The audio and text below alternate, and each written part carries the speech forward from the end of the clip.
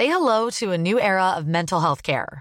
Cerebral is here to help you achieve your mental wellness goals with professional therapy and medication management support. 100% online. You'll experience the all-new Cerebral Way, an innovative approach to mental wellness designed around you.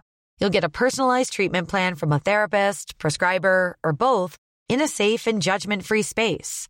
Your Cerebral therapist or prescriber will outline a customized plan with clear milestones along the way, so you can get to feeling your best. With Cerebral, you're not alone in your mental health journey. We're here to empower you to live a fulfilling life. So take that first step towards a brighter future and sign up today at Cerebral.com/podcast and use code ACAST to get 15% off your first month. Offer only valid on monthly plans. Other exclusions may apply. Offer ends July 31st, 2024. See site for details. When you're ready to pop the question, the last thing you want to do is second-guess the ring. At BlueNile.com, you can design a one-of-a-kind ring with the ease and convenience of shopping online. Choose your diamond and setting. When you find the one, you'll get it delivered right to your door. Go to BlueNile.com and use promo code LISTEN to get $50 off your purchase of $500 or more. That's code LISTEN at BlueNile.com for $50 off your purchase. BlueNile.com, code LISTEN. Ja du, hej, jag heter Dominik Hensel och jag är en av Sveriges 20 roligaste.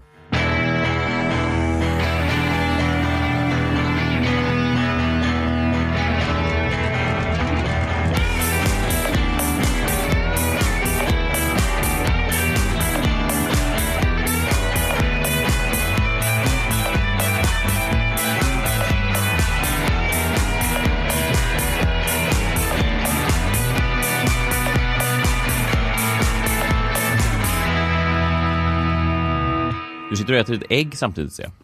Det har ingen annan gjort. Alltså, jag tror inte, eftersom det här inte är tv då, så kanske den meningen var flyger förbi. Men det är alltså ett ägg, du håller någon slags rått, inte ett rått ägg, det är ett kokt ägg som du äter som om det vore ett päron. Ja, jag tog med ett ägg för att jag är ganska dålig på att äta lunch. Jag ska squasha 3:00 mot en man som jag återigen kommer få stryka för att han är mycket bättre än mig. Men det är så jag tycker om att jobba. Jag tycker om att springa mot någon som är en 10-del snabbare. Så att jag liksom försöker hinna ikapp den 10-delen ständigt. Så att jag blir bättre. Det är därför jag gillar att gigga med mig. Därför jag älskar att gigga med mig. Nej, men av alla då som är intervjuat så måste jag ju jag gillar att vara transparent och säga att du och jag, du kanske är den som jag ändå träffar mest privat av de jag intervjuat i den här serien.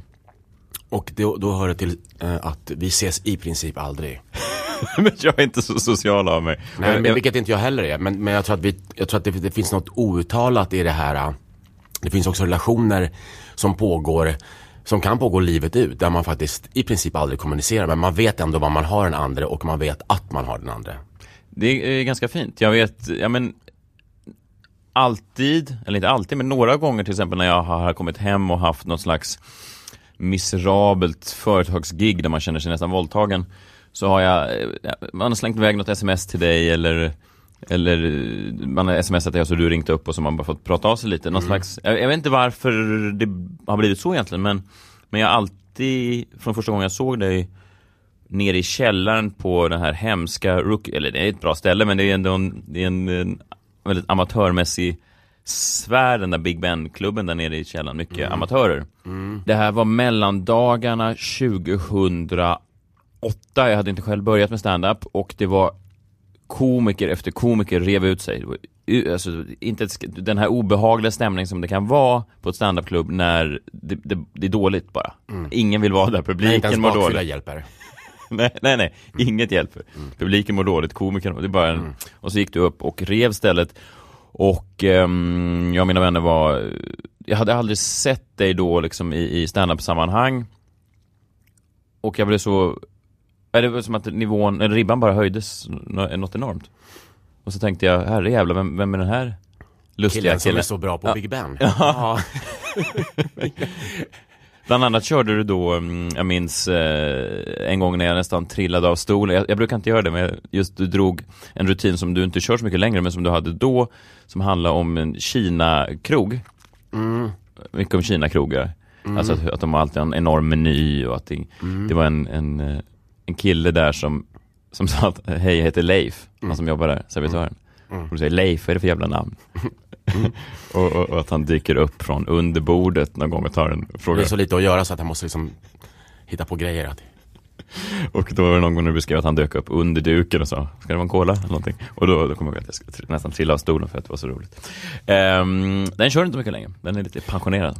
Ja, det händer att jag drar den någon gång om jag är ute i landet. För det var ju ursprungligen så att det fanns en Kina-krog som tyvärr inte finns längre i Katrineholm, tror jag.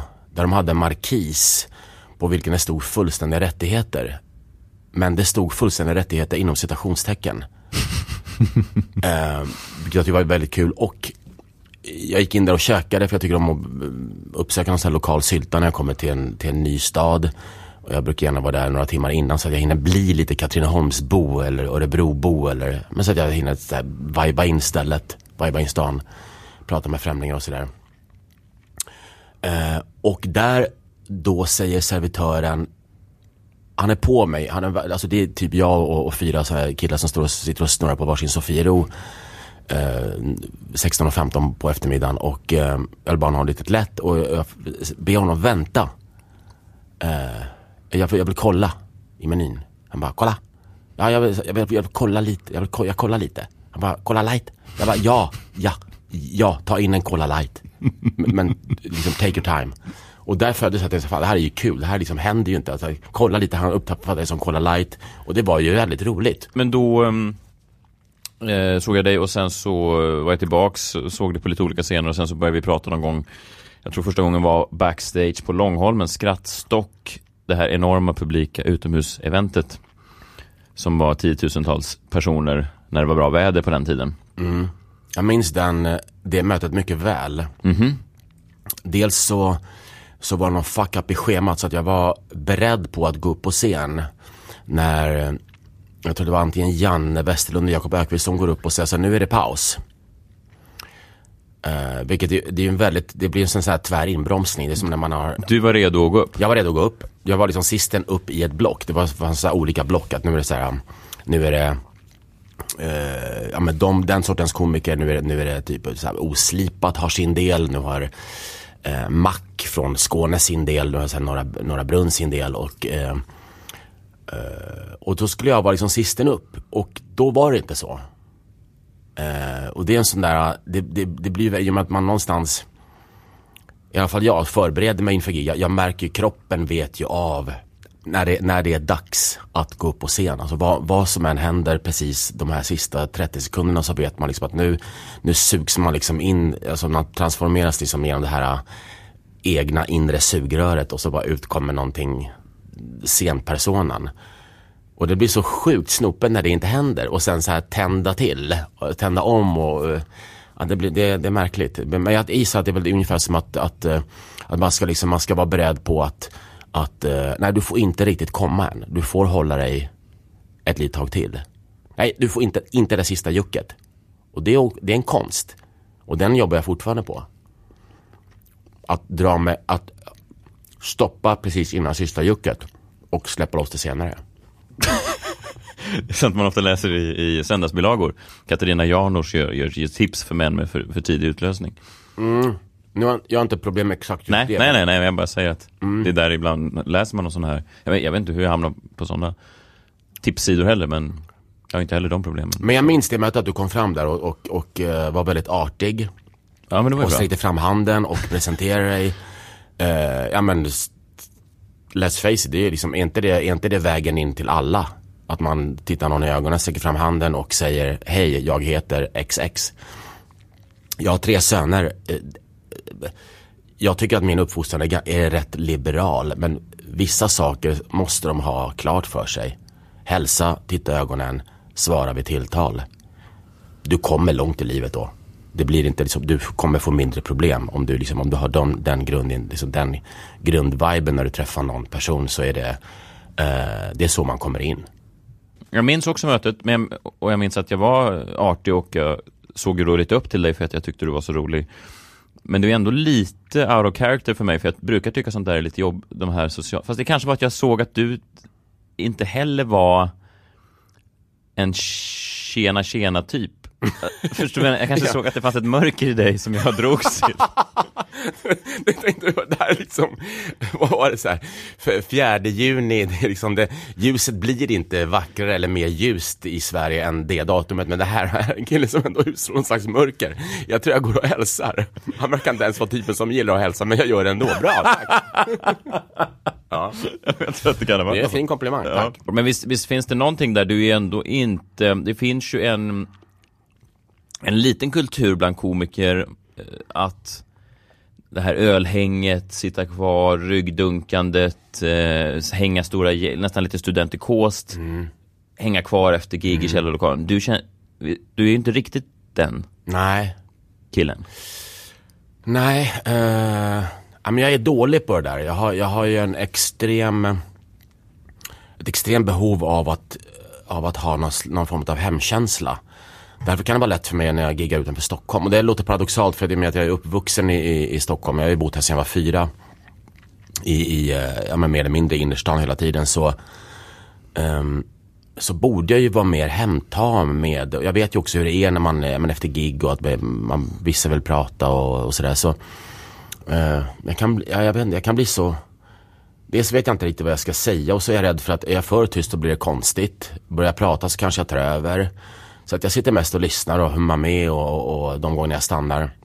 Men ibland är det jättetrevligt om man ses till exempel ett gäng utanför Stockholm. Det kan jag tycka enormt mycket om. Att man hänger på dagen och kanske tar en promenad och besöker någon plats, eller att man hänger då efter gigget. Jag brukar alltid ha med ost och salami från Stockholm. Så hur det än går, hur gigget än går, så vet jag liksom att jag har ost och salami på rummet.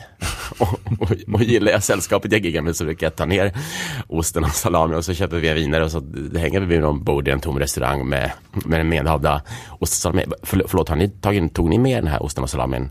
Är den härifrån? Nej. Har du en korkskruv? Så det hänget gillar jag mycket, mycket mer. Där känner jag mig mycket mer avslappnad. Men hur har du hamnat där? Har du alltid haft den personligheten lite, för så uppfattar jag mig själv och så ser jag dig lite också, alltså att inte på scen väldigt extrovert, av scen nästan lite mer introvert. Ja du. Men är det något du känner att du har haft med dig sen du växte upp? Det är väl någon slags exhibitionist med torgskräck. Jag kan ju tycka, det är så otroligt svårt att förklara. Jag vet vad du menar, och jag håller med dig, och jag kan inte förklara så, men det är därför att det är si eller så. Jag har ju jag tycker att det är otroligt skönt att vara generös och kärleksfull och omfamnande mot min omgivning. Samtidigt som det finns vissa detaljer ibland som gör att jag bara kan inte vara det. Jag känner att fan, jag spelar det här. Jag spelar vänlig fast jag inte är det. Det eller så är det. Och det är samma sak. Fan vad trevlig du var igår, kan jag få höra. Då blir jag jätteglad. Man blir glad, tror jag, för att man känner någonstans att man kanske har gjort sin roll väl. Alltså för det blir ganska ofta, känner jag, att det blir som man vet ungefär hur fan är en trevlig kille på en fest. Ja. Så jobbar jag mycket. Man går in i en roll som man tror att nästan som en psykopat närmar sig. Alltså man låtsas leva ett liv i väntan på att man ska förstå riktigt vad man håller på med.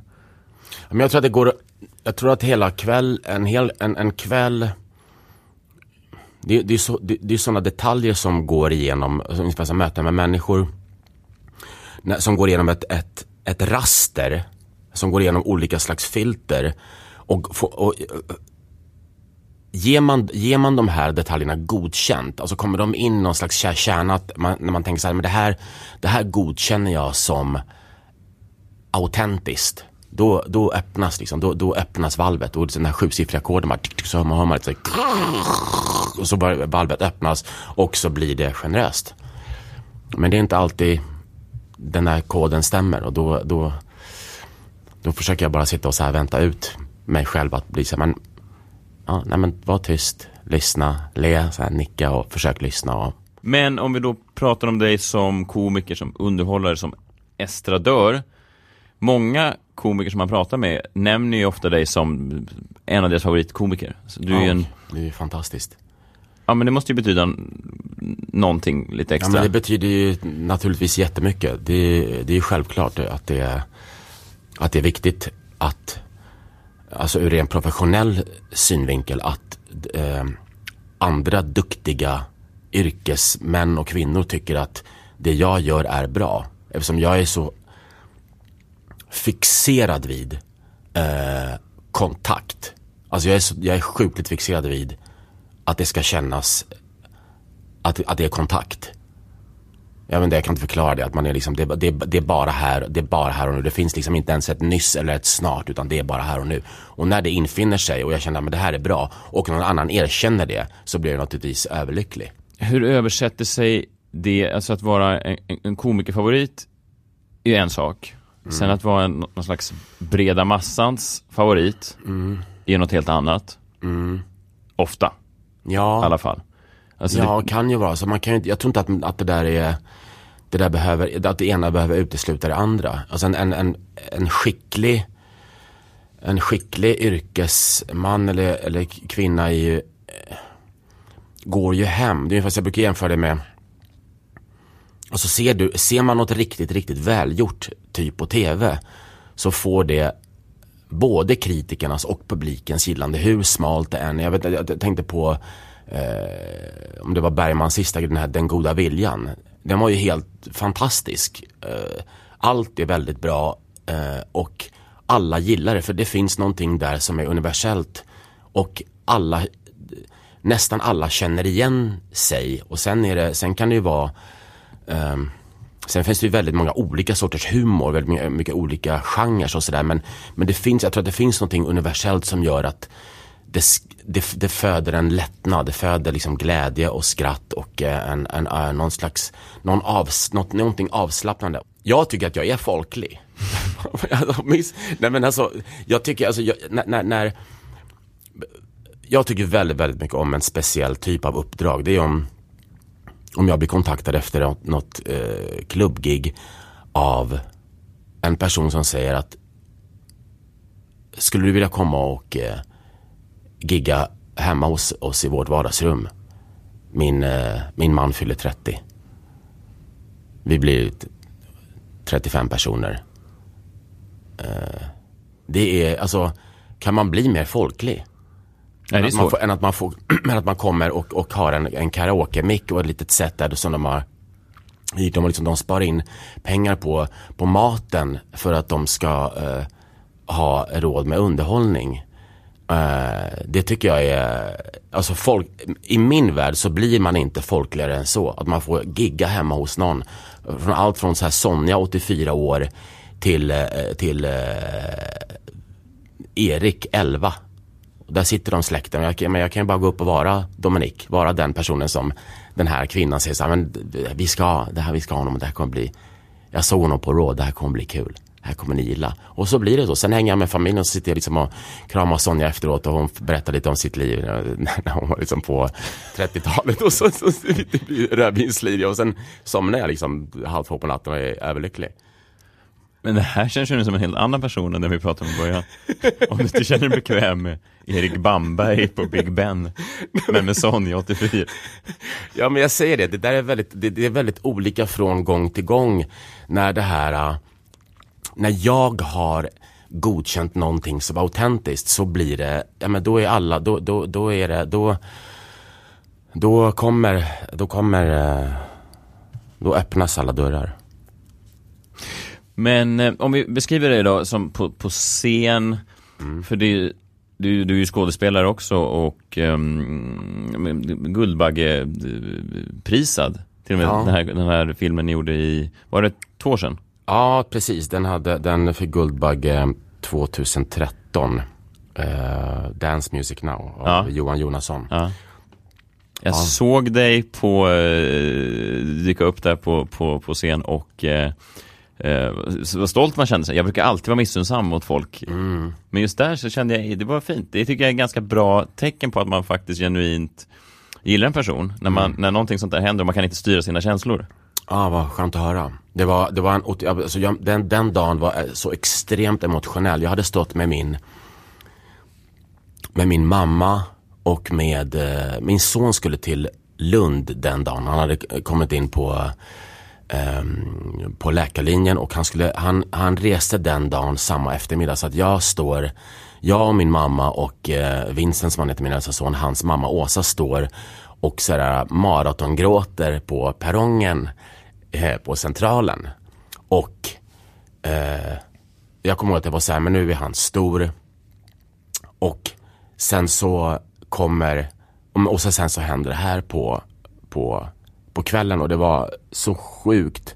Alltså det var bara too much. Det var helt för mycket. Det var extremt känslomässigt. Känner jag nu också att det blir, så jag hetsätter några vindruvor här nu. Nej, men det var det kombinationen av att din son spred ut sina vingar och för det kan jag förstå. Det kan jag tänka redan nu, vilket helvete det måste vara. Alltså när någon man har fött upp plötsligt ska flytta ut. Ja, men det var bara så stort att hans liv skulle börja, och hur det aldrig var så. Ja, men att hans liv skulle börja på en annan nivå. Att han hade tagit beslut att han skulle, vilket jag välkomnade otroligt, för att han kom in i Uppsala också, och jag är väldigt glad över att han valde Lund. Att det inte var så nära till mamma och pappa. Jag tycker att det borde ingå i allas så att säga prevuxenhet. Att man går ut åtminstone i gymnasiet och sen rör på sig på något sätt. Antingen pluggar i någon annan stad eller bara drar från Sverige och tvingar sig själv att vara borta från morsan och farsan i något halvår i alla fall. Jag tror att det är väldigt viktigt. Och sen senare den kvällen då så åkte du till Cirkus. Så åkte jag till Cirkus och så det blev så började jag tänka på Vincent igen och på Leon och som är hans lillebror. Och men det blir ju alltid alla stora grejer, så tänker jag på mina barn. Allting som är, när jag gör någonting riktigt bra, så tänker jag på mina barn. Att de kan, eftersom jag är otroligt stolt över dem.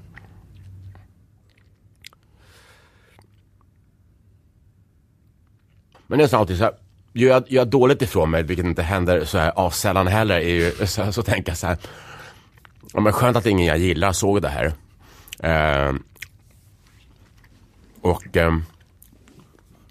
Leon som du har träffat, som fyllde 18, han som också jag vet att det var svårt att glömma, för att han kritiserade dig någon gång på Syster och Bror i Stockholm, att han tyckte liksom att du var kul fram tills, och så gav han lite konstruktiv kritik, och så kom jag ihåg att du hade lite svårt för att hacka i den, och han typ 15. Det är det värsta man kan få. Men han var ju faktiskt och såg oss på Norra Brunn förra veckan och tyckte du var fantastisk. Ja, vad roligt. Han är lite äldre nu också. Jag tänker att han har blivit lite visare med åren. Ja, precis. Det är kritiken bättre. Nej, men det är det värsta man kan få när han kommer fram så här. Kul, en sak bara. Tänk på, han hade ju rätt också. Han hade ju rätt. Det var ju det som gjorde, det var därför jag ville. Jag för mig att jag sa till dig efter då när han kom fram, så hade det varit någon annan son, så hade jag klappat till honom. Men nu slår jag inte 15-åringar. Det var kul att han var där med några kompisar bara och kolla. Ja, han var där med sin han var där, vet du vad, han är polare med Roffe Skoglunds son. Du vet, vi hade i alla fall tur med vädret. Hans son som heter Theo, som jag hoppas kommer att gå ner i Big Ben-grottan någon gång och testa, för att han är sjukt kul. Han är jättekul. Det är väldigt roligt med, det är ju väldigt roligt med roliga personer, och jag kan ju inte säga, men när det bara studsar. Jag tycker ju om när det studsar. Jag gillar ju den lite nerviga typen. Jag älskar Petra Mede. Jag tycker du är fantastisk. Jag tycker din fru är fantastisk. Det finns liksom Kristina, det finns en nervighet som är en omedelbarhet som där ditt svar är liksom kommer så tajt på mitt så att det blir nästan som det blir som ett osynligt humorlim. Också återigen den här kontakten, att man förstår, det finns alltså en förståelse i humor. Absolut. Det finns ju ingen, alltså det är ingen slump att kan man inte skratta med den man lever med, eller med dem som man har nära och vill umgås med, men bara, vad fan bygger man då den vänskap eller kärleksrelationen på om man inte kan ha kul? Även hur vissa perioder än ser ut, kan man inte garva åt vad det än är, så tror jag att det är rätt förutsättningslöst faktiskt.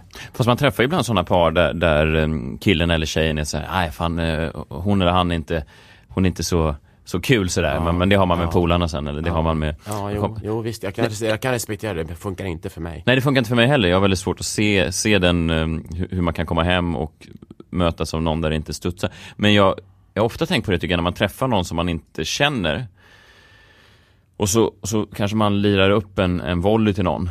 Alltså för att vi som ändå på något sätt är roliga, det är så vi pratar med folk. Vi är nära till att gå in i skämt. Eller driva med något, eller vara absurda. Och då märker man ganska snabbt på bara några sekunder när man har lagt upp en sån här volley till den andra, om hen har förmågan att smasha. Eller, alltså, man kan känna av den där rolighetsnerven. Det blir lite som att dansa. Nu kan jag inte dansa, men jag tänker, man dansar med någon om man är bra på det, så dansar man med någon som absolut inte kan vals. Ja, men jag tycker det är väldigt, väldigt bra jämförelse med just dans. För dans har ju också med mod att göra. Alltså det är en väldigt bra jämförelse. Om man vågar dansa, även om du inte skulle få ens en 6 av Let's Dance-juryn, så är modet att du lyder din kropp, ungefär som när man går upp på scen, och det behöver inte vara svinkul, men om du lyder den du är, det du vill säga och det du tycker är kul, då kommer det kommer att komma igenom, och folk kommer att erkänna det som, ja men det var någonting, det var något. Det kanske inte var allt, det kanske inte var klockrent, men det var någonting där som modet att vara sig själv och att röra sig som kroppen vill röra sig, utan att någon ska tycka någonting, eller gud, jag ser konstig ut när jag säger, eller låter jag konstig, vad tycker folk om jag säger så här? Det är ju en väldigt tjock barriär att ta sig igenom, men när man väl gör det, så det är då det händer någonting. Det är där någonstans det blir en slags ny, jag tänkte säga nollpunkt, men de kommer ju så himla ofta, tycker jag, på något sätt. Det är ungefär som man blir bättre i någon sport. Du kan liksom aldrig gå tillbaka till hur spelade jag tennis för 2 år sedan, eller hur, ja, men det kan du inte göra. Det kan du inte göra. Du kan inte bli, det går inte. Men vem är du på scen då? Om du skulle försöka ta ett steg tillbaka och säga, vem är den där mannen som springer runt på scen och dansar sensuellt i början av sina gig? För det brukar du göra. Ja, men det var faktiskt det hände i, för jag gör ju väldigt, alltså, så här, saker jag gör på scen, jag kommer inte på någonting som jag säger eller gör på scen som faktiskt inte har hänt. Det är ju så jag plockar upp saker. Jag är ingen sån skicklig ordkirurg. Jag skriver ju väldigt mycket, men då skriver jag andra grejer. Men just humorbiten, då måste någonting ha hänt som jag redan har fått grönt ljus på av omgivningen. Och garvar folk åt det om jag berättar någonting, eller jag ser någonting roligt och jag själv tycker att det här var kul. Men då vet jag redan att det här kommer att funka. Och någon gång så stod jag och dansade typ pole dance-aktigt i köket på Norra Brunn. När en av servitörerna säger så, han började gråta av skratt för att han tyckte det var så bizarrt att jag gick så in i den här dansen av den här killen i 40-årsåldern som står bara glor på sin egna läkare, så att han är så inne i den här i rytmen, så han upptäcker sina bröstmuskler och han bara säger, fan, det här är, jag ser nice ut, det här är nice. Det är nice. Han liksom, du vet, tiden bara upphör. Han upptäcker ingen bartender, han upptäcker inte om han liksom fäller någon på dansgolvet, han upptäcker inte om någon tjej står och limmar på honom, utan han är helt absorberad av sina bröstmuskler och hur hans liksom armar bara han blir ett med sig själv, och det kan ju se sjukt löjligt ut. Men det är så ärligt så att jag tänkte så här, ja men jag öppnar med det. Och sen dess har jag gjort det, och det är väl, vad kan det vara, 1,5 år sedan. Men det är roligt. Men i övrigt då, vem är du är? Ja, men du är egentligen Dominik, men bara uppskruvad. Jag försöker lita på det ögat och örat jag har i vardagen, att men på något sätt göra livet roligare. Jag vill ju ha kul. Jag vill ha roligt. Jag tycker det finns mycket, det finns roligheter i allt. Det finns roligt överallt hela tiden. Och är man bara tillräckligt öppen och gör någon slags minnesanteckning om det, så är det som då betyder det ju att om du tycker att det är roligt, då är det ju roligt om du kan återberätta det. Det är klart som fan att jag har stått och tänkt så här, fan det här är skitkul, och så har det varit knäpptyst, eller så här fyra personer med en diagnos sitter i lokalen och tokflabbar för att de har liksom hajat, för de har sin egen version av det redan påbörjat. Och de tycker att det är tokkul. Och 120 pers sitter och så här,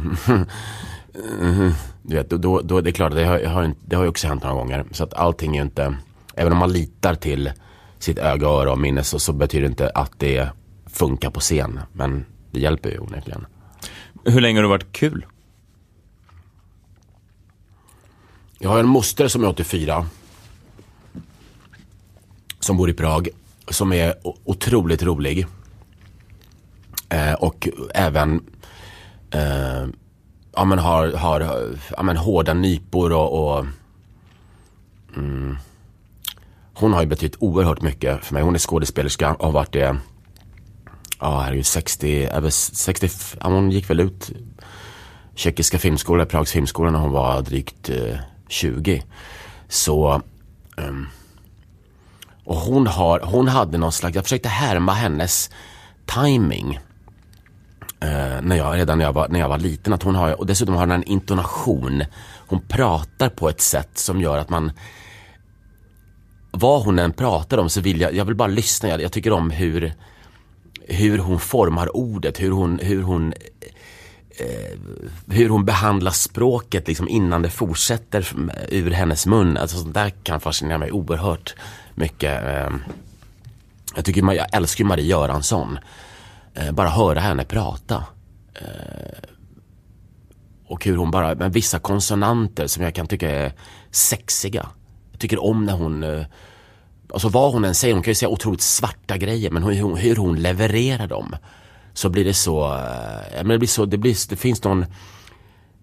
jag tycker det finns ju någonting väldigt erotiskt i humor. Det gör det ju. Det finns ju någonting, just att man blir så ledig i kroppen. Det finns ju en erotisk ton i det som jag tycker är, nu låter jag nästan incestöst i mig att jag pratar om min moster, men det finns ju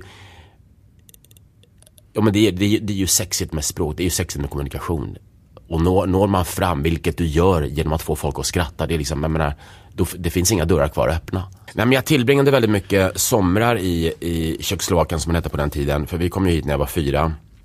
Och sen i princip varje sommar sedan jag var 7 har jag varit i Tjeckoslovakien typ en månad på sommarloven, och varit med växlat mellan, varit med mormor och morfar och med min moster och hennes dåvarande man. Och någon slags bonusson, och de var någon slags bonusföräldrar till mig. Och det var de var ju båda skådespelare, och ganska på en rätt bra nivå. Så det var mycket fester, och jag tyckte om att jag gillade det. Jag gillade rörelserna. Du vet ju hur du själv, din far var ju skådespelare. Det blir ju liksom det blir en annan vardag. Det blir liksom om jag säger så här, en nyårsafton kan vara en jävligt tråkig tisdag, och en helt vanlig onsdag den 4 mars kan vara nyårsafton, millennieskifte. Visst. Så, och jag kände att och när jag svarade på tilltal och så vissa grejer, som jag sa så märkte jag, fan, det här var ju kul. Folk skrattade åt det här. Det var liksom någonting i det här omedelbara var uppenbarligen roligt. Och då får man självförtroende i det. Ja, men då fortsätter man ju. Så att på något sätt har jag väl gjort det ganska lätt för mig. Samtidigt som jag är ju extremt lat. Lite bättre nu, men jag drar mig väldigt mycket. Jag drar mig för att jag vågar inte nå liksom, vad ska jag säga, jag vågar inte vågar liksom inte riktigt utmana mig själv. Om någon säger så här, fan, du borde göra det här, för det här kan du göra ännu bättre, då vågar inte jag ens liksom prova i rädsla att misslyckas. Att jag nöjer mig med att jag har det, ja, men jag har det latent, det får vara bra så. Att ställa sig på någon slags stand-up-scen är ju ändå, för jag har samma sak, jag har varit väldigt det är många saker nu när jag ser nu är jag inte jättelastgammal, men det är ändå mycket när man ser tillbaka på sin uppväxt som man tänker, fan, varför gjorde jag aldrig det där, varför åkte man aldrig iväg på den jävla året på college, eller varför gjorde man, alltså sådana där grejer. Men stand-up är det enda jag har i mitt liv nästan som jag känner, fuck, jag ställde mig i alla fall där och försökte vara rolig för främlingar. Så det är ändå någonting du har gjort som går emot din comfort zone. Det visste du ju inte att du skulle hantera eller bemästra. Men jag började ju väldigt sent. Ja, jag var ju faktiskt över 40 när jag till slut tänkte att, ja, men vad fan, jag går upp och nu gör jag det bara. Norra Brunn är väldigt gammalt, och en tidigare chef där som jag tror idag är chef på Café Opera, han var restaurangchef på Norra Brunn. Jag vet att vi träffades ju många gånger ute på stan. Han sa, men ska du inte komma upp? Och det här är 20 år sedan. Men jag bara, nej, för mig var det, fanns inte på kartan. Jag vågade inte. Jag pallade inte och det, alltså jag hör ju hur sjukt det låter, eller konstigt det låter nu när det idag är så självklart, för att jag har ju alltid pysslat med roliga saker och gärna så här spontana grejer ute på stan, eller när humöret faller på, så kan jag bara, men den här känslan känns bra, nu kör jag. Och sen om jag har en publik på 2 pers eller 2000 spelar faktiskt ingen roll. Sist vi var ute så gick vi förbi utanför Norra Brunn, och så stod det någon slags sparkcykel där. Och så 2 sekunder senare så sa, tja grabbar, nu drar jag. Och så var på väg över sparkcykeln över gatan. Ja, men det är roligt att jag var på väg iväg 1 kvarter. Du var långt bort när man tänkte, vänta nu, ska han hem på den här stulna sparkcykeln? Ja, men det är ju så. Är någonting kul, fortsätt med det tills det liksom, alltså mjölka den spenen torr. Och då var ju publiken, det var jag 2 till. Men vi tyckte det var kul, vi uppskattade det. Och ibland kan ju sådana skratt faktiskt värma mer än 150 företagssjälar. Jag kommer ihåg att jag stod i en hiss en gång i Göteborg när jag hade tagit in på ett hotell. Och det var någon familj i hissen som, jag bara hörde ordet kanin. Och så hade jag gått förbi en restaurang där jag hade sett kanin på menyn, och jag blev väldigt bra humör. För att jag åt väldigt mycket kanin när jag var liten, för min morfar födde upp kaniner. Så jag blev väldigt på glatt humör och säger, ja, men är inte kanin underbart? Och så säger jag att de har faktiskt kanin på menyn. Och där står den här familjen med barn. Och det blev ju en sjukt stiff hejsfärd. För de pratade ju om kaniner liksom i så här gulle-avseende, medan jag sa att kanin är under, alltså det smälter i munnen. Men det var ett härligt minne.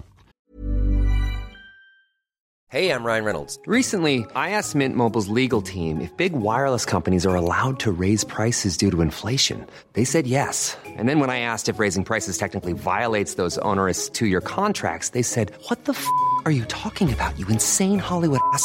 So to recap, we're cutting the price of Mint Unlimited from $30 a month to just $15 a month. Give it a try at mintmobile.com/switch. $45 up front for 3 months plus taxes and fees. Promo rate for new customers for limited time. Unlimited more than 40 gigabytes per month slows. Full terms at mintmobile.com.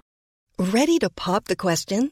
The jewelers at BlueNile.com have got sparkle down to a science with beautiful lab-grown diamonds worthy of your most brilliant moments. Their lab-grown diamonds are independently graded and guaranteed identical to natural diamonds, and they're ready to ship to your door. Go to BlueNile.com and use promo code LISTEN to get $50 off your purchase of $500 or more. That's code LISTEN at BlueNile.com for $50 off. BlueNile.com, code LISTEN. Hey, I'm Ryan Reynolds. Recently, I asked Mint Mobile's legal team if big wireless companies are allowed to raise prices due to inflation. They said yes. And then when I asked if raising prices technically violates those onerous two-year contracts, they said, "What the f*** are you talking about, you insane Hollywood ass?" So to recap, we're cutting the price of Mint Unlimited from $30 a month to just $15 a month. Give it a try at mintmobile.com/switch. $45 up front for 3 months plus taxes and fees. Promo rate for new customers for limited time. Unlimited more than 40 gigabytes per month. Slows full terms at mintmobile.com. Man har ju sett det i massa sådana roliga reklamfilmer där du gjort humor också. Den här Stockholman i chips, potatisåken. Ja, just det. Klassiker. Ja, den blev fan det. Ja, men verkligen. Ja. Men jag hade ju inte, alltså jag såg den nu för några år sedan. Efter jag lärde känna dig. Och var så här, det är ju Dominik, vad sjukt. Alltså för att jag minns ju reklamen, men jag kopplar inte det till den här stand-up-komikern som jag kände. Och sen synsambågarna såklart. Rätt glas och rätt bågar. Och rätt bågar. Ja. Just det. Men så att mycket sådana roliga grejer. Var det så du träffade Rheborg? Nej, vi träffades på en... Vi fick varsin roll i en gammal LO-rulle som spelades in 1987.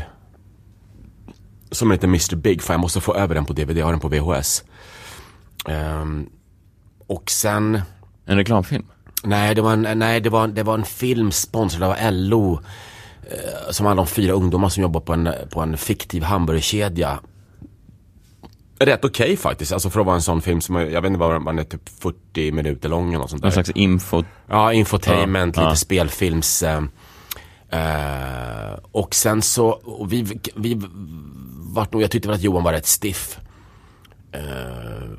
och han tyckte att jag var en jävla pain in the ass. Och sen 2 år senare så sökte vi båda manuslinjen på Bergs och kom in båda 2. Och det var 89, så att sen dess har vi varit liksom polare, och sen så de senaste typ 10 åren så vi är ju nära vänner. Så är det bara, vi har känt varandra snart 30 år. Han har också lite den... Men han är också ganska blygsam, alltså ingen privat, ingen skrikhals. Nej. Alltså han är mycket trevligare än vad jag är. Ja, men... Alltså rent objektivt, alltså fråga 20 random personer så här, men vem är trevligast av Dominik eller Johan? Då 18 kommer säga Johan. Jo, men det är för att du ibland kan låta din hjärna läcka lite, tror jag. Alltså du tänker någonting om någon och sen bara råkar du säga det högt. Fast fan, jag tycker jag har slutat med det. Jag tycker att jag har blivit bättre. Ja, det är möjligt, men du förstår vad jag menar. Att du får hjärnläckage och du säger så här, jag kommer inte på någonting nu, men jag har lagt ut så mycket stålar på tätningsmedel så du anar inte. Tätningsmedlet, a.k.a. shrink. Men du förstår vad jag menar, att du, ja, här har jag en åsikt om någon. Vänta nu, det vill du säkert höra. Här är mina 2 cent. Nej. Hur fan, usch, jag får ont i magen nu. Jag vill inte att det ska vara så. Det är väl fint, kanske. Ja. Nej, men och då sen då gick du över till när gick du upp på stand-up-scenen första gången? Jag tror att det var september 2006. Och då var det var Johan med dig då? Ja, precis, för att han Johan sa ju att fan, vi gör som jag gjorde med Schyffert. Schyffert tryckte in mig i sin akt. Han avade sig själv mitt i sin akt, och så gick jag upp och körde 5 minuter och sen så avslutade Henrik sin akt. Och då gjorde vi samma sak 2 dagar i rad. Som ett hockeybyte? Ja, precis. Kedjebyte? Precis, nu kan vi prova vi en rookie här. Ja, men bokstavligt talat. 4:e femman ska in. Ja, Ja, och det var ju, jag har ju det inspelat. Jag såg det för några, 2-3 år sedan kanske. Det var ju... Det var inte dåligt, men det var fan inte bra alltså. Jag förstår vad du menar. Det fanns någon kvalitet där, men det var med de värdemätare du har idag. Nej, men det går ju inte. Alltså men det är också en orättvis. Jag tittar, här är min första tennisserv. Det är ju kuriöst för liksom mig själv, men inte för någon annan. Och sen så vart det nog vintern 08. Då någon gång efter i början på februari, så då körde jag 2 gånger i veckan. Måndag och tisdag. Så där tycker jag, där någonstans började jag köra stand-up. I en källare på Söder, där det var väldigt bra. För den publiken bestod av 30-40 så här got kids. Folk som älskade döden. Ja, folk som älskar allt som är svart. Allt som är liksom allt från träkol och mörkare. Och sen gick jag upp oannonserat på Norra Brunn på just tisdagar. Ingen visste att jag skulle dit. Jag körde 6-7 minuter, någonting sånt. Och även upp på andra klubbar oannonserat. Alltså, jag var väldigt rädd för att även om jag inte var någon, alltså idag Dominic Henson låter bekant, men det är ingen, alltså det är fortfarande, jag menar, jag är inte någon. Du är inte Johan Rheborg. Nej, men jag är inte känd på det sättet. Folk ser mig och tänker, vad fan den är jäveln, vad fan är det? Det är den reaktionen man jobbar för. Det är därför man lägger sitt hjärta på scenen varje kväll. Ja, men ibland så, Peter Wahlbeck sa det till mig. Och även tror jag Babben sa det till mig för några år sedan, att hjälp människor. Folk känner igen dig. Hjälp folk så att de inte sitter och undrar medan du kör ditt material. Vad fan är det där? Du vet, ja, men håll käft, jag vill veta vem du är. Nu har jag slutat med det, men jag vet att jag körde det ett tag, att jag verkligen presenterade mig och att folk fick säga, just det där jag har sett dig. Du nämnde den här Synsam-grejen. Ja, men lite så. Du gjorde den gubben lite grann. Och filmen G och allt det. Just ja, det är du. Att man någonstans tog bort ett filter mellan mig och publiken. Man hjälper dem in, man leder dem, man tar dem i handen. Alltså, ja, det är ju hon eller det är ju han. Och sen dröjde det ganska långt. Jag tror att jag körde i 1,5 år. Innan jag tyckte att det var, nej men nu kan ni sätta upp mitt namn. Nu kan jag. Nu känner du dig trygg med. Ja, nu känner jag mig trygg med att se mitt namn, att det här, jag är på programmet.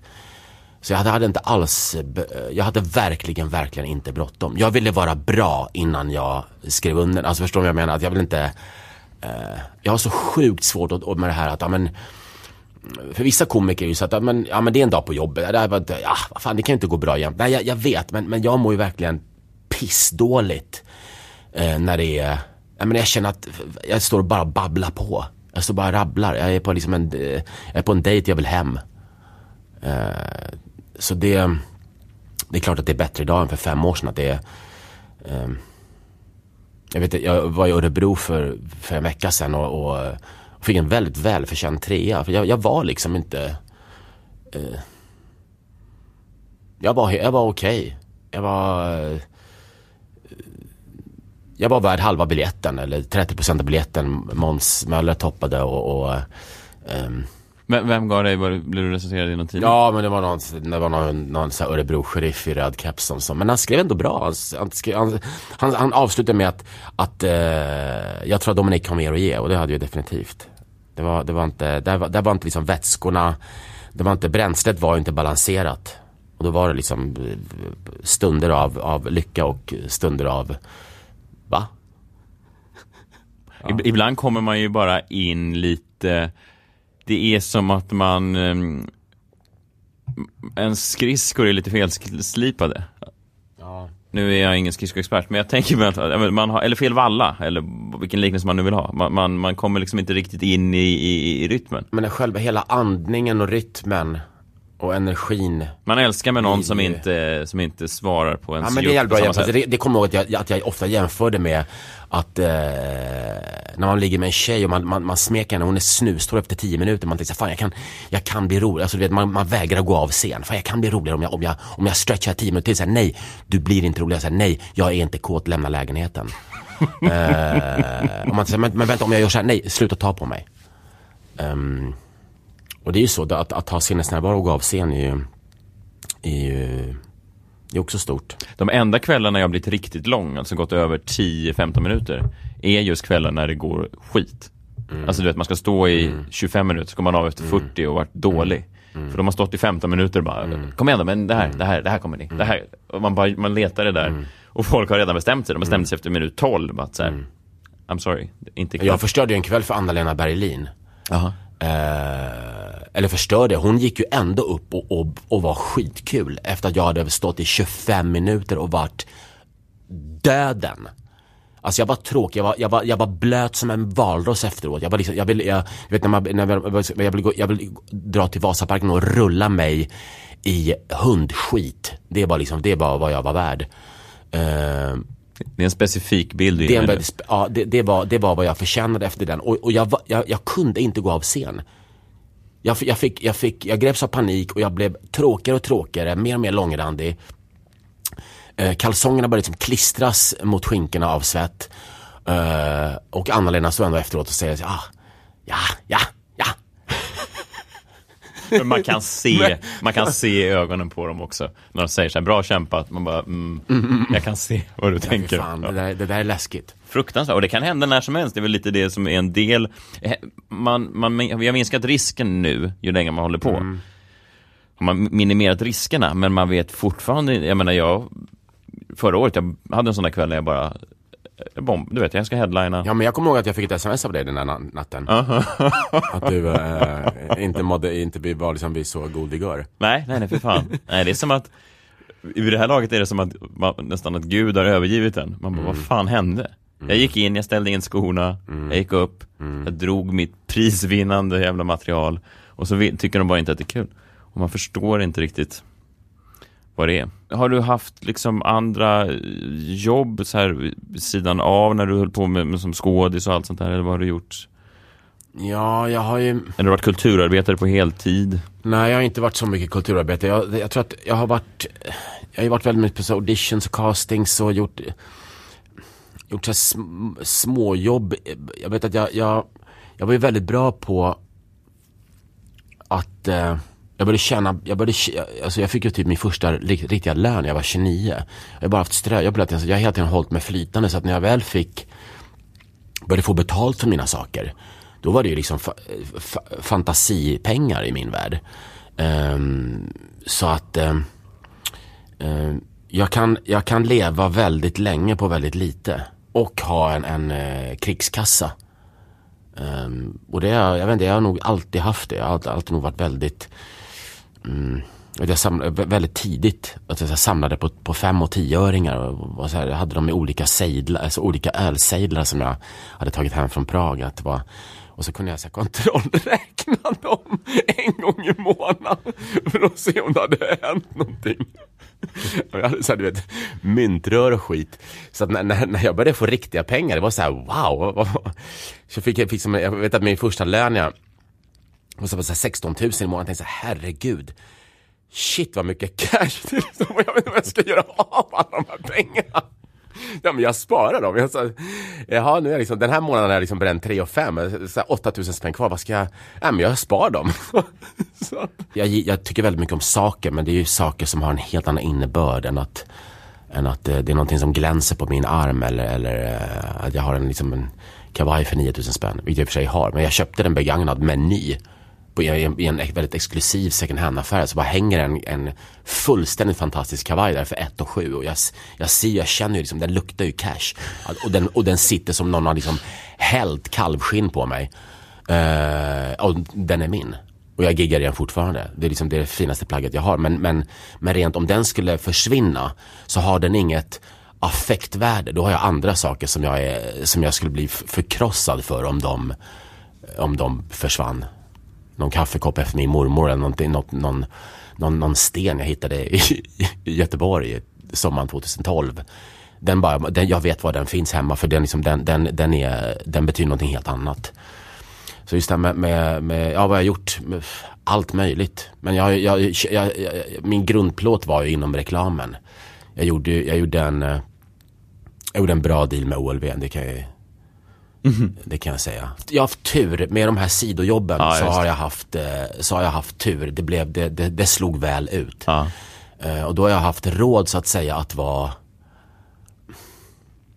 kulturarbetare. Ja, men att inte, och det har inte varit det är inte heller helt lyckat. Jag har jobbat lite på en restaurang som heter Brillo, Taverna Brillo i centrala Stockholm, som för att komma in i ett kollegialt sammanhang de senaste 2,5 åren, för att inte bli någon konstig dude som glider runt och pratar med ekorrar.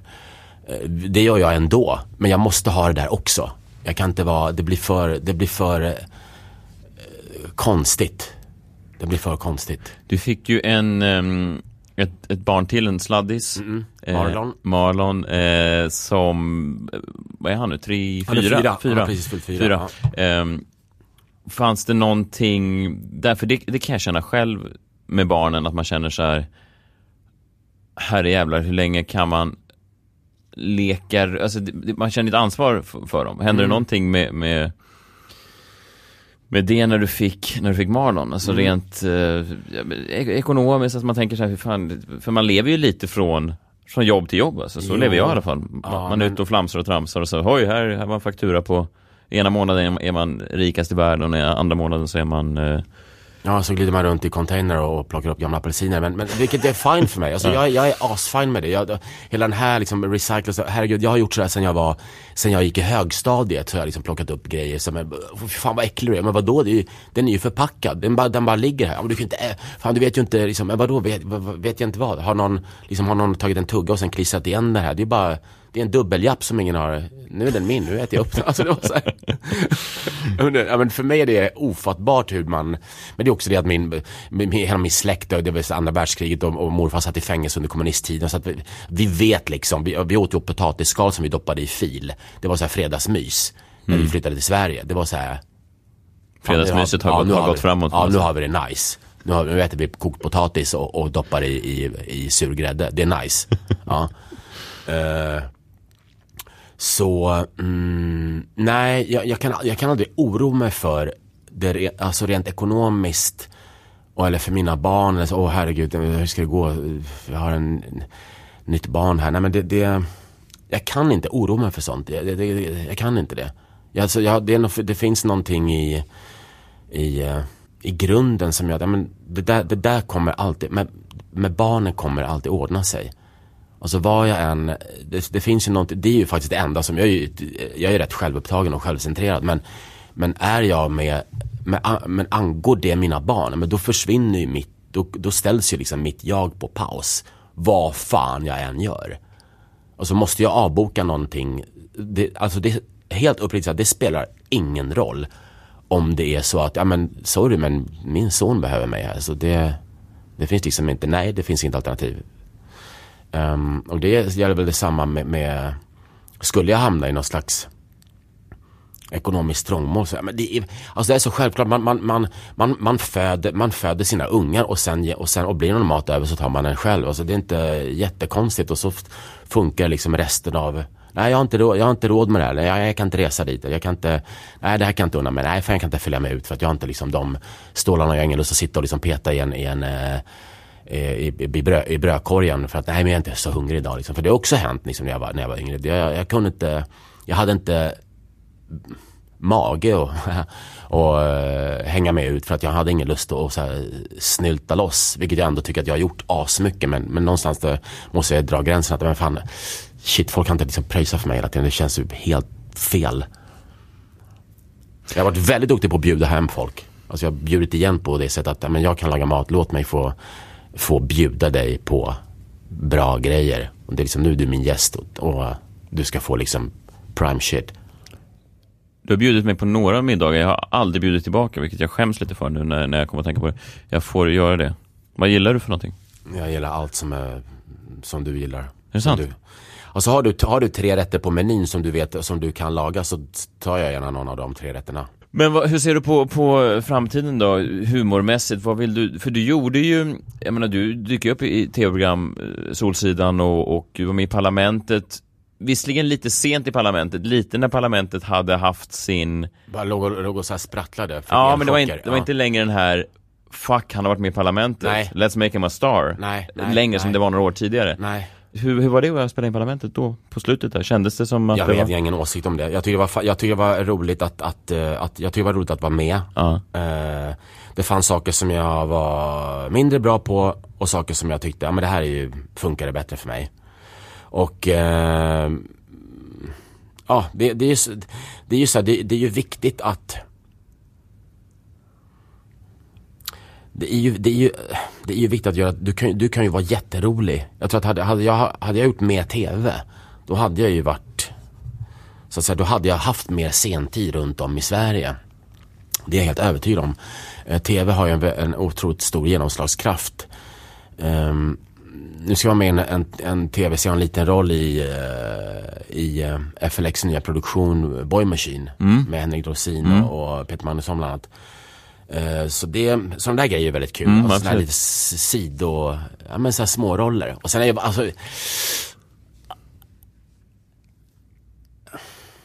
det har varit nära, jag vill inte säga vad det var just, men det har varit nära ett par gånger när jag har känt att, alltså jag har tagit bort staniolet från champagnen och börjat skruva liksom på stål på jobbigt det där. Ja, det är jobbigt. Ja. Och det har varit så sjukt jävla nära. Och det har varit liksom callbacks på casting, att det betyder att man får komma tillbaka en gång till.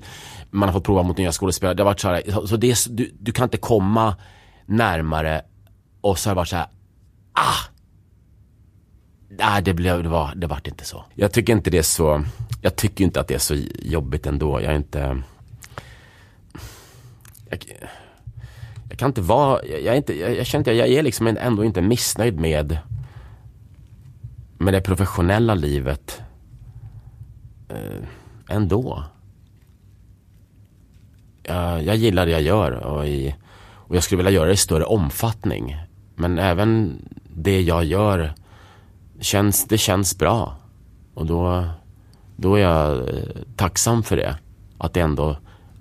Att jag faktiskt gör det som känns bra. Jag går ju upp på scen och är fri. Och känner att jag får energi och jag får lugn och ro.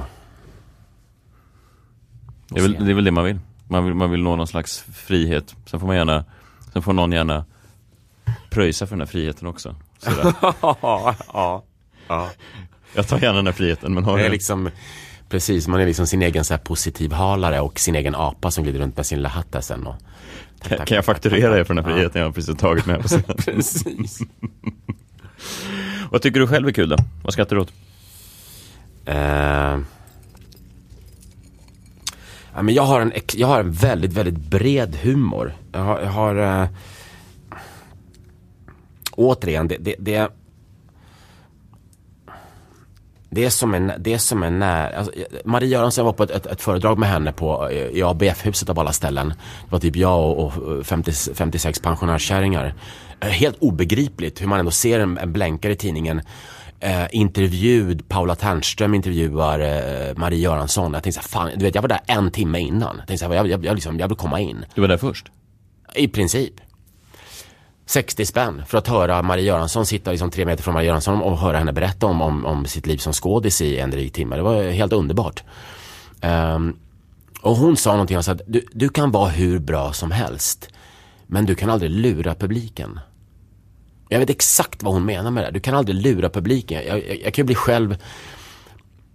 Jag kan säga, men vad är det som är bra? Men jag tycker det finns jättemånga bra ståuppare. Jag tycker det finns sjukt mycket roliga människor som tyvärr inte ståuppar. Jag träffade Clara Simmergren på Centralen på vägen hit. Jättetråkigt att hon inte vill göra det. Eller Josefin Bornebusch eller Rakel Molin. Alltså människor som är så fruktansvärt roliga, som bara har, du bara ser dem och du vill veta mer. De hinner inte öppna munnen och säga hej förrän du bara säger så här: säg någonting till mig, tilltala mig. Jag kan säga vad jag inte tycker är kul. Det är när man låtsas. Det gör mig fruktansvärt provocerad. När man låtsas att någonting är roligt. Hur menar du? Eller när det blir infantilt. Och då menar inte jag tycker om barnsliga grejer, men när det är liksom, när en vuxen människa står och inte är men inte vågar lita på att vara sig själv. Det gör mig nej, ett sånt gäng vill jag inte hänga med när kvällen är slut. Men vad menar du? Alltså ett gäng, alltså någon som... Ja, jag vet, jag kan inte förklara det. Jag kan inte riktigt sätta fingret på det. Någonting som bara är... Förställt? Ja, förställt. Det blir... Man får bara ont. Man bara säger sig om efter den här utgången hela tiden. Men det finns ju... jag vet inte. Svensk publik är ju också så oerhört snäll. Alltså svensk publik är så snäll. Det finns ju komiker, de hade blivit levande begravda i USA eller England. Det hade inte liksom funkat, men här kan man ju hålla på i åratal. Och det är fine. Alltså det på något sätt, ja, jag är rankad 497 på rankingen. Och det finns ju alltså det finns ju alla nivåer. Jag kommer heller aldrig bli inte vet jag, Louis CK eller Glans eller Rakel Molin. Jag kommer aldrig bli hon är fan, alltså hennes, jag gillar att improvisera fram karaktärer. Men jag kommer aldrig ja, men hon är så fantastisk. Alltså att man transformeras till någonting som man känner igen, som man gillar och tar in i sin kropp och i sitt huvud och blir den personen, men ändå sin egen prägel på. Det är ju liksom, ja, men det är ju en begåvning som är helt utomjordisk. Och det är så här, ja, men jag är nästan där. Och någon gång kanske jag anser att jag är, ja, men nu är jag det också. Nu kan jag också det. Det här gör jag bra. Det här gör jag riktigt, riktigt bra. Jag vet inte, siktar man inte på att det ska liksom bli bättre och bättre hela tiden? Jo, det tror jag. Jag menar, som jag sagt, jag tycker redan du är en av de 20 roligaste. Tack, det betyder mycket för mig. Ja, vad fint. Tack för att du kom och åt ett ägg tillsammans med mig. Ja, jag avslutar här med en banan. Nu ska jag gå och träna. Tack, Messiah. Det är som att se en hel kostcirkel bara avhandlas här framför mig. Nu ska jag trycka min nya grej, för jag kommer bli tight i midsommar. Så jag kör bara så här kycklingskinn och Gainomax som smoothie. Bara zzz. Är det nytt material på gång? Nytt material. Jag brukar säga det som alla. Jag kan få vem jag vill då, för att problemet är att ingen vill ha mig. Tack för att du kom. Det är intressant när man gör de här intervjuerna med komikerna. Det är väldigt olika. Jag tycker att dess personligheter kommer fram rätt väl. Man hör ju till exempel med Dominic då, vilket oerhört intressant. Jag skulle kunna lyssna på hans stämma i timmar. Han har det här drivet ibland som man ser vissa amerikanska talkshow-gäster har, som att man kan bara lyssna på dem om och om igen, för att de har någon slags tryck i rösten när de pratar. Dominic har ju, alltså man har ju sett honom dyka upp, som vi nämnde i intervjun, överallt. Det här rätt glas och rätt bågar. Och den här OLV-reklamen, jag kommer inte ihåg exakt vad han sa, men han stod i ett potatisland. Han var den här urtypiska stockholmaren, och så sa han, vad står vi någonstans? Vad är det här för djungel? Någon slags potatisåker. Och nu i höst kan ni se honom i TV4s nya humorserie Boy Machine, som jag tror är premiär här i september. Så kolla det och gå och se honom live gärna. Han finns på hemmaplan på Norra Brunn fredag 4 september, fredag 11 september och fredag 9 oktober i höst. Det är fler datum också, men där är väl några helgkvällarna på Norra Brunn är ganska speciella. Om man inte har varit, så gå gärna och se. Det blir ett bra, om man gillar svensk standup så borde man ha varit där åtminstone en gång. Dominic finns också på Instagram och Twitter. Följ honom där, följ gärna mig också. Jag heter @messiahhallberg. Tack till Clarion Sign, tack till Andreas Bergfeldt för bilden, tack till Henrik Nyblom för vignetten. Vi är väl tillbaka nästa torsdag med en ny rolig person. Ja, vi tackar så. Vi hörs. Vi ses. Ta hand om er.